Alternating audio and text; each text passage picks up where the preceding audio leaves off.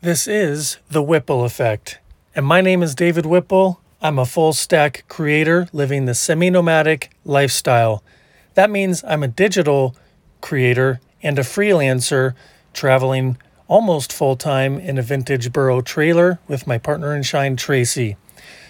Visit my bio site at bio.site/thewhip to see what else I'm up to, or just visit my website at davidwhipple.com. This episode features a conversation with a man named Stephen Jenkinson. If you're familiar with him, he needs no introduction, but if you're new to Stephen's work, let me tell you just a little bit about him. Stephen Jenkinson is an activist, teacher, author, and farmer. He is the founder of the Orphan Wisdom School in Tramore, Canada, and the author of 4 books, including Die Wise, a manifesto for sanity and soul, which is the award-winning book about grief and dying and the great love of life. In 2015, he created Nights of Grief and Mystery with Canadian singer-songwriter Gregory Hoskins. With the 5-piece band, they have mounted international tours and released 3 albums, most recently, one entitled Dark Roads and Rough Gods. I actually had the opportunity to see one of his shows in Colorado a few years ago, and I can attest it's a pretty amazing experience, so I highly recommend it. You can find more about Stephen and his work and all the other links at orphanwisdom.com. All the links will be in the description wherever you're listening to this on as well. And a short summary of what we talk about in this episode is his band, his music, their touring experience, and in general, how life on the road is for Stephen, or how it has been for him. I ask him also what is needed in these troubled times, and I share with him that I fear our freedoms are under threat. Also, another thing we talk about is a concern of mine, which I shared with him, which is a potential communist revolution. So I ask him if he's concerned about communism, if that's even on his radar, so he opens up about that. Stephen is a generous man, and I'm honored to have spoken with him. Again, this is the second time I talked with him. I also had a conversation with him on my last podcast, From Vices to Virtues. That was about 3 years ago, so it was nice to catch up with him. I hope this episode lands well with you. Visit orphanwisdom.com to learn more about Stephen and his work. And if you like what you hear in this episode, I'd appreciate it if you would leave a rating and review on Apple Podcasts. You can also find the show on Spotify. They don't have a rating system there, but you can just subscribe to it. So anyway, enjoy this conversation. Stephen, thanks for making the time to join me on another conversation on my podcast. I really appreciate it. Thank you, sir. It's nice to see you again. So it occurred to me, I was wondering how I wanted to start this conversation with you today, and I got an image painted in my head. I just want to share that with you. It was you and me getting into a canoe and paddling down a stream and just letting ourselves notice the beauty and the garbage and anything that might present itself. So that's the image I have going into this, is we're just going down a stream and noticing, and we'll wonder out loud about it. Okay, I just have one question about the image. Are we both facing the same direction, or are we facing each other paddling? I didn't think about that. Same direction, I guess. Okay. All right, progress being what it is, let's progress. Good. Well, I'm in New Mexico right now. It's a beautiful day down here. I actually just went kayaking on the river here a couple days ago and had a really good time. I was thinking about you. And I did see a lot of beauty and not a lot of garbage, but life is good in the Southwest here. I understand you're in Mexico City right now? No, actually in Oaxaca. Oaxaca. Nice. I hear that you go down there sometimes. What takes you down there? I'm a pulmonary refugee, which is to say I come here I have to leave my winter behind in Ontario, Right. or you and I would have already had our last conversation if I didn't. Yeah, I haven't been down there, but actually, I was just listening to one of your recordings and I noticed it was recorded down there. So you also do some recording for your band there. Well, last year, about maybe 13 months ago now, we were, Gregory came down and we had planned to make a new record. We'd just come off the road in November and we had a 70 city tour lined up, 4 continent, 70 city tour. And we dared ourselves to see if we could come up with a new set list on basically no notice at all. And that set list, or the effort to try to craft one, turned into 2 new records, one live from the tour and one new material that I composed while we were down there together in January and February. And we did all this work with no recourse to any media or news or anything. So we had literally no idea what was happening in the world. I'm not sure anybody did or does, let's say, but at least in terms of the front page news about the plague and so on, not a clue that this is what was happening. And then we turned something on at the end of our basically 10 days, 12 days of recording to discover a couple of things. One of them was, oh, there's a plague, all right. And it doesn't respect international boundaries or anything of the kind. And it would appear almost immediately that our tour is in some kind of doubt, which segued into jeopardy, which segued into life support, which segued into death. And the record was born during the course of the summer, basically grieving after the loss of our opportunity to go on the road again. And came out, I guess, in, was it October? Something like this, I think. And it's a thrill to listen to it, but it does bring me back to the days of terrific personal loss and a sense of kind of involuntary citizenship in the ranks of the walking wounded, as we all, in some fashion or other, seem to have become. I did see one of your shows a couple of years ago in Colorado. Oh, yeah. So it was really amazing to see you live with your band. And I listened to some of your newer recordings, the live one and the studio one, and you and your band seem to be really getting into the groove with your offerings. They're really well produced. I'm really eager to hear what more you and your band are going to be producing, because it doesn't appear that you're planning to stop. And from what I've heard, you thought maybe you had done it all, but you're finding now that there's so much more for you to experience and to share. Is that a fair assessment? I don't know about the sharing part. We do charge for it. So there's that. Right.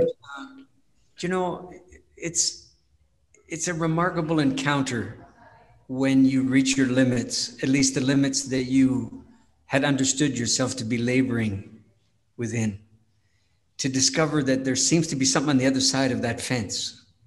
Whether you're included in it, you have to find out. That's where the work comes from. But you do, I found at least, it's really vital to dare yourself as opposed to, quote, know yourself. I mean, that's the old adage, right? Nothing wrong with it, I guess.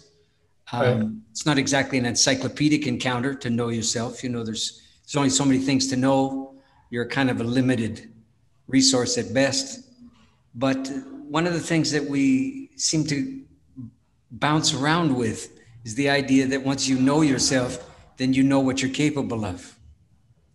But circumstances that extenuate can have a consequence on your limits, I think. And it's not I'm not suggesting that ultimately we're limitless. It's far from the truth, but you find out that you just mistook where the line was. But you have to ask that of yourself, or some kind of extremity might do that for you. or some combination of the two, which seems to be what the last year has become for those of us who are still, I don't know, still mobilized in some fashion, you know. But going out on the road is something you have to ask of yourself, because it is, it sounds sexy and compelling and all the rest. And there's 2 hours of every day that might resemble that description. But the rest of the days on the road are genuinely non-provocative boredom and ennui and restlessness and anxiety, and I could go on. But the idea is that you're waiting for something to happen, that you yourself are responsible for the happening. So in other words, you're waiting for yourself to occur. That's what it's like, right? And so you're laying in your hotel room at noon when everybody else is in their peak income generating part of their day, and you're supposed to be relaxing. And then you're supposed to hit your stride, of course, when everyone else is toning it down and leaving it to you. So you're completely arrhythmic with virtually all the people around you, except a little cohort that you get to travel with. And it better be a good deal amongst you and between you, because the reliance you have one upon the other is sustaining. And if it's not sustaining, you know it very quickly, and nothing about that could be good. And so far, we've had a wonderful and challenging time together as we continually to remind ourselves what an immense good fortune we enjoyed, that we knew so many fellow performers and artistic types who had no gig at all and no prospect of having one. And there we were, you know, the jitters of this stage about to be taken. And we would look at each other, and generally it fell to me to make a bit of a speech. And generally that's what it was. It was an invocation of a kind of radical gratitude that asked a lot of us by giving us so much. It looks like you're not too road weary. You look really well. How are you feeling these days?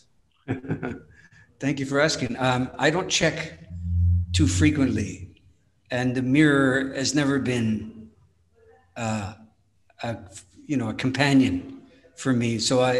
But I'll take your word for it. Yeah. I'm glad it shows whatever it is. Yeah. And, no, really, I mean, I said I was a pulmonary refugee off the top, but the rest of what brings me here is it's a remarkably kind place. I'm not saying that might be true for everyone, but it's true ongoingly for me. And when a place takes care of you in the form of people who are hospitable and genteel and alert and conscious, you know, you're at the receiving end of a remarkable combination of things if you don't take it for granted and you don't assume that you're, quote, at home. So, you know, I'm lucky to have some capacity that way.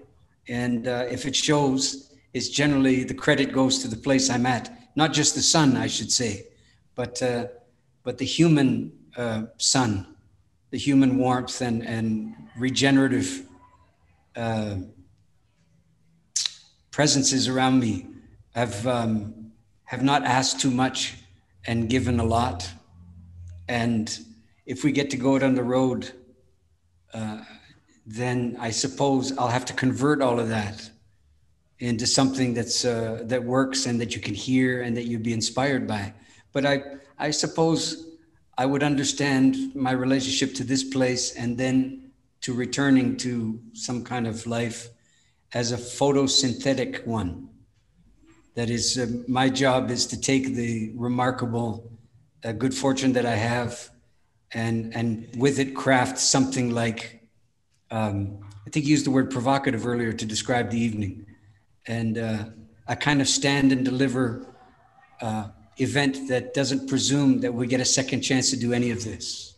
Well articulated. Thank you. And I wanted to say by saying that I think that you are looking really good, and it shows for everything that is going on in your life. I've heard you say before that, that's not such a compliment to say that you don't look your age or something. I just want to be clear. I wasn't saying that. So you're saying I do look my age then? Yeah. Okay. Yeah, we'll let that go.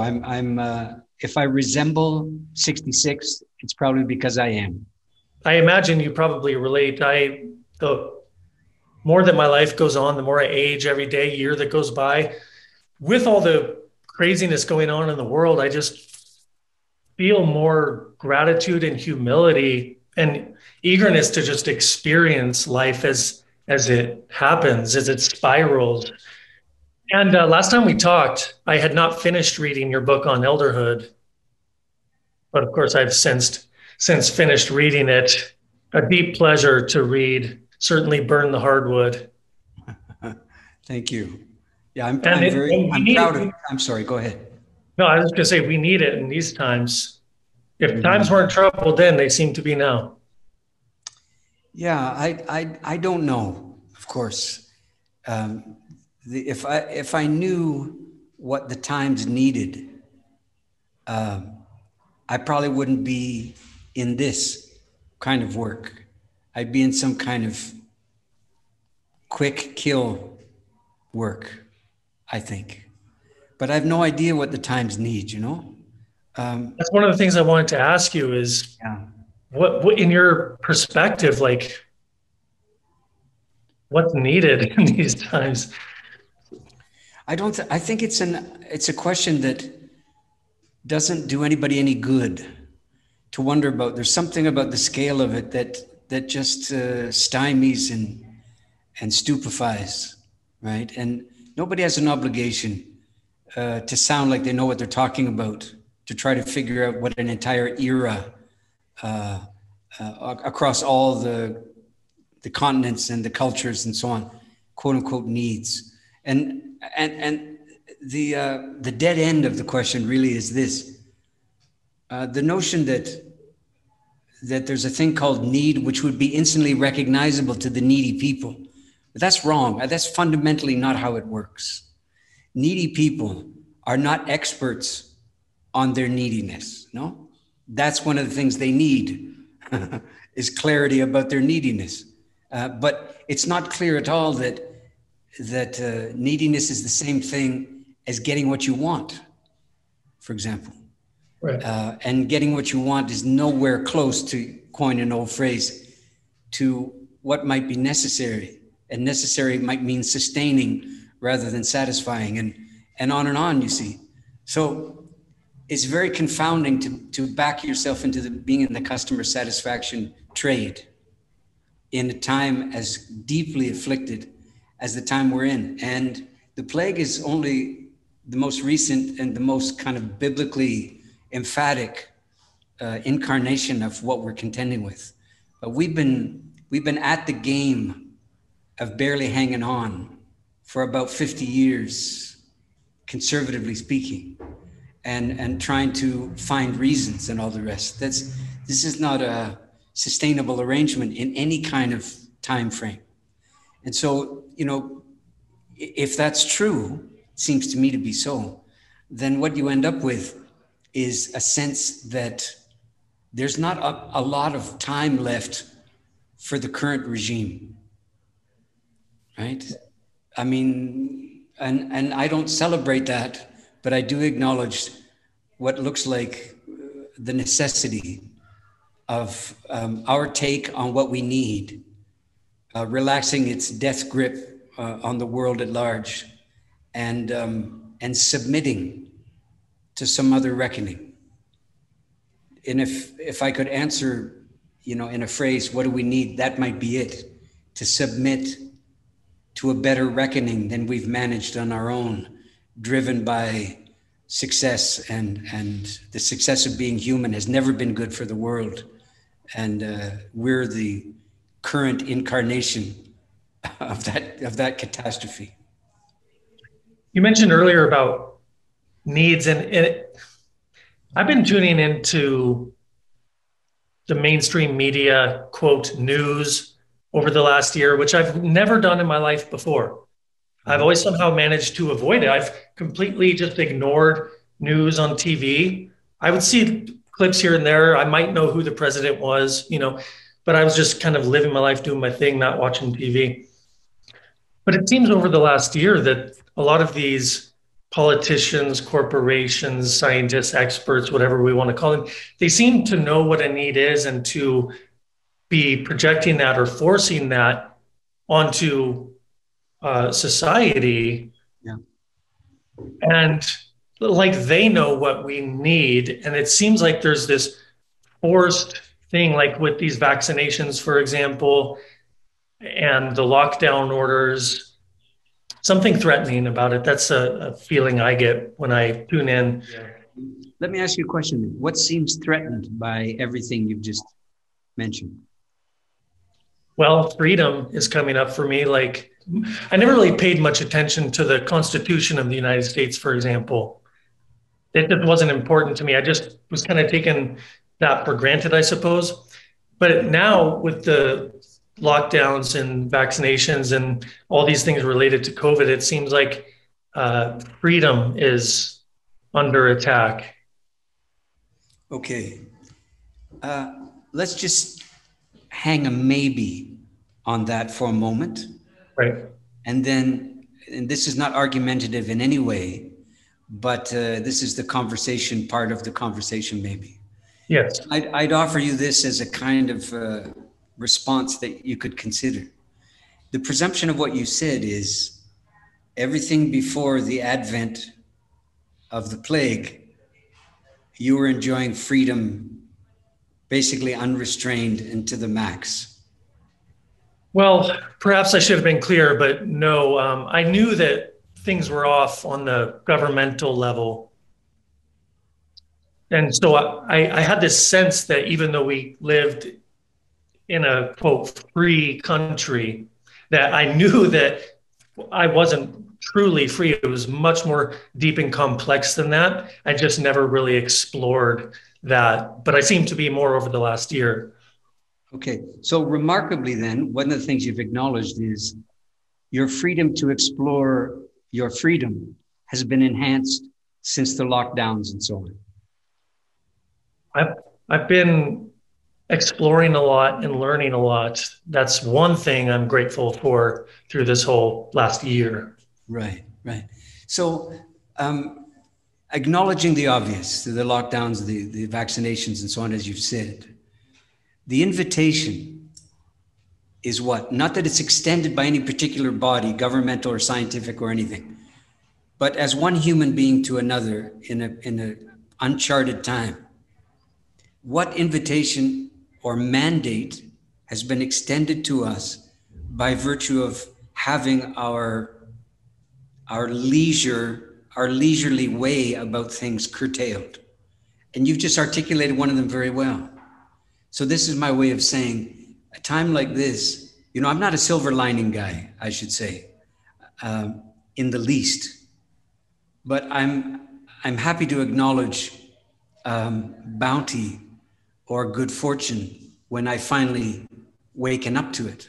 And I'm suggesting to you now that the last year has asked a lot of us the kind of requests that freedom may not make, right? Another way of saying it would be, if you likened adversity and freedom as parents, and you have both of them, then you know that one of them will have a different consequence in your life than the other. You prefer one almost invariably. If people were honest with themselves and each other, they would acknowledge that like they had a favorite teacher, they had a favorite parent too. And the part that they don't want to know is, so did the parent. But so these are parents of our time, if you will, adversity and freedom of a kind. And they're asking different things of us. And there's an opportunity for us to become much more three-dimensional if we willingly engage with both of them rather than just one. I want to share with you that over the last year, there's something that kind of concerns me. And I just want to share that with you for what it's worth if you have something to say about it. Earlier, I said I was concerned about losses of freedom, and we went over that. Connected with that is like I've been hearing this thing about communism, and I've read some books from the past about it, been trying to learn a little bit about history. And from connecting some dots, it seems like there's a potential of like communism kind of sweeping over Canada, United States, and potentially the world. That's just something I've noticed on my radar. Is that anywhere on your radar? Well, first of all, from many of your countrymen's point of view, it's too late for us Canadians. We're already been flirting with socialism for such a long time that we'd be an early submission to the red tide that you're referring to. Right. No, I first of all, I'm not sure that I don't have my finger in the wind of political style, let's say. Look, communism is no joke, historically speaking. I've been reading the Gulag Archipelago. Yeah. Okay. Yeah. Yeah. And you know, there's a good amount of testimony now to how what a debacle, what a serious transgression upon the world itself communism became. You know, but and I'm no student of these matters, but I would say only this, that it behooves us not to defend ourselves against communism for God's sake, but to imagine what might it be that makes communism so compelling at a given age or amongst a given people, you know. And if you spend more time there and less time fretting, the chances are very good that you might end up working on behalf of those dilemmas that make, let's call it ill-considered communism so compelling in so many parts of the world.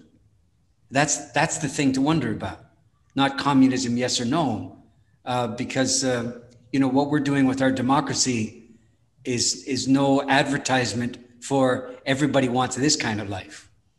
I agree. Okay, so that's an important caveat, no? But the thing that makes communism compelling as a problem-solving device, the thing that makes tyranny compelling or fascism compelling, this is worthy of being really concerned about. Because I'm not sure I see it your way as far as the communism part goes, but I will say from a point of view of considering fascism, that I am old enough to vaguely remember people talking about what the 20s and the 30s was like in North America. And there is some disturbing, to me, parallels in the kind of language, the kind of social discourse to those times. Fascism was enormously compelling to the intelligentsia of the 20s and 30s across Europe, across the Americas, extraordinarily so, right? And before Gulag Archipelago came out, before people knew really what the downside of Stalin was and so on. But it was enormously problem solving in those days. And the times that we're in now bear some resemblance to that. And the seeking after a particular kind of solution of the strong man variety is in the offing, very possibly again. So it's staggering and more than a little bit dismaying to see how, with the passing of just a few generations, whatever living memory and lessons that could be learned from the catastrophes of war, for example, pass without almost any notice or acknowledgement whatsoever 2 generations later. And it's like, let's roll the dice and, you know, see what we can scare up this time, kind of thing. You know, I think we're coming to the end of our time. So Yeah. I think it's proper that I acknowledge a certain circumstance, and whether it applies to you or not is for you to know. But the forced confinement and the extraordinary levels of isolation that come with it over the last year are going to have, will continue to have multiplying effects, I suspect. it should not surprise any of us then that the circumstance that we've been backed into by virtue of a lot of fearfulness, much of it legitimate, as the result of us, gluing ourselves to the instrument that allows you and I to speak back and forth right now, and relying upon the what used to be called the fifth column, right? The outlying news sources, which of course are the principal news sources. So there's the first question: how much of an outlier could they be when they've become mainstream alternative news sources? See, so there it is. So the notion that their credibility comes from being outsiders and they can risk it all because they're not going to lose corporate sponsorship, and it's all malarkey, no? This is not the case. So you have to be really alert, it seems to me, with knowing the consequence of how things are coming to you, how the so-called information, much of it does not answer that description, comes to you, right? But most importantly, the thing I'm talking about is to be aware of the kind of longing after some kind of fix that makes things look more like a Norman Rockwell painting than they've done for a while.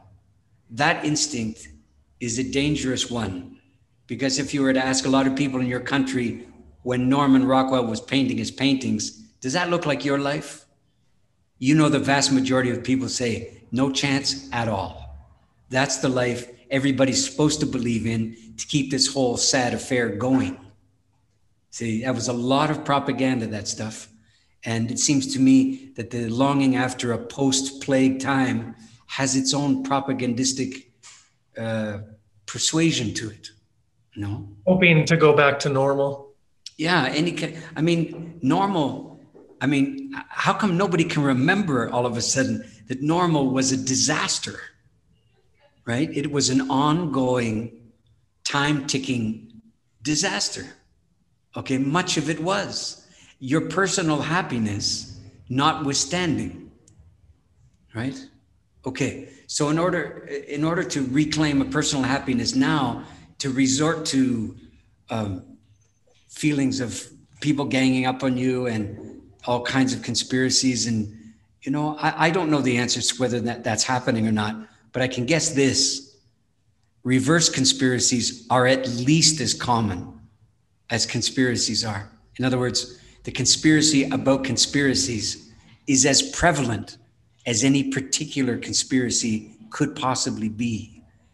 And that's something that thinking people who claim to have some connection to their freedoms should be exercising their freedom to the full by recognizing the responsibilities that come with it.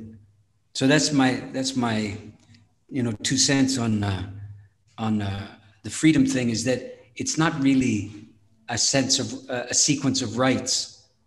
It's a couple of disturbing, hard to get clear rights mixed in with an enormous number of responsibilities to see to it that those things serve the world that they came from. Right. And before you go, do you have any new books in the works, new projects? How did you know? Yes, I do. Because this confinement is not the same thing as idleness for me. So yeah, I did a series of live streams, I think they're called, which I call The Generation's Worth, which just concluded a couple of weeks ago. And I kept track of all my preparations. Long story short, there's a book that's 3/4 finished now that came from me doing that. And then I have a book about matrimony that is basically finished, but I have to give it a shape that it can persuade other people that it's finished. Yeah. And then Gregory and I are talking about making a new record within the next X number of months. That's a few things going on. Wow, a new record, the live streams, links will be in description, of course, so people can check those out. Book 3/4 of the way done. And so thank you for your labor of love, Stephen, and going down this stream with me and noticing all the things there are to notice. Yeah, man. I appreciate your invitation. You take care of yourself too, and be kind to that wilderness, and the wilderness might just ignore you altogether. That wouldn't be a bad trade-off. Right? I agree. Thank you for that, Stephen. Okay. Be well, buddy. Thank you so much. Yep. Bye-bye. Bye-bye. All right, my friend, there you go. I want to thank you for tuning in to this conversation with Stephen Jenkinson, and I want to thank Stephen personally for coming back to have a conversation with me. I really appreciate what you're doing out there, Stephen. Keep up the good work. You can visit Stephen at orphanwisdom.com to find more of his work, purchase some of his music and his books. I highly recommend that you do. And you can also visit me at my website, davidwhipple.com, or my bio site, which takes you to every other platform that I'm on the interwebs these days. That's bio.site/DAWHIP, DAWHIPP. Links are always in description. So thanks again for tuning in. I wish you well today. And remember, don't stay safe, stay free.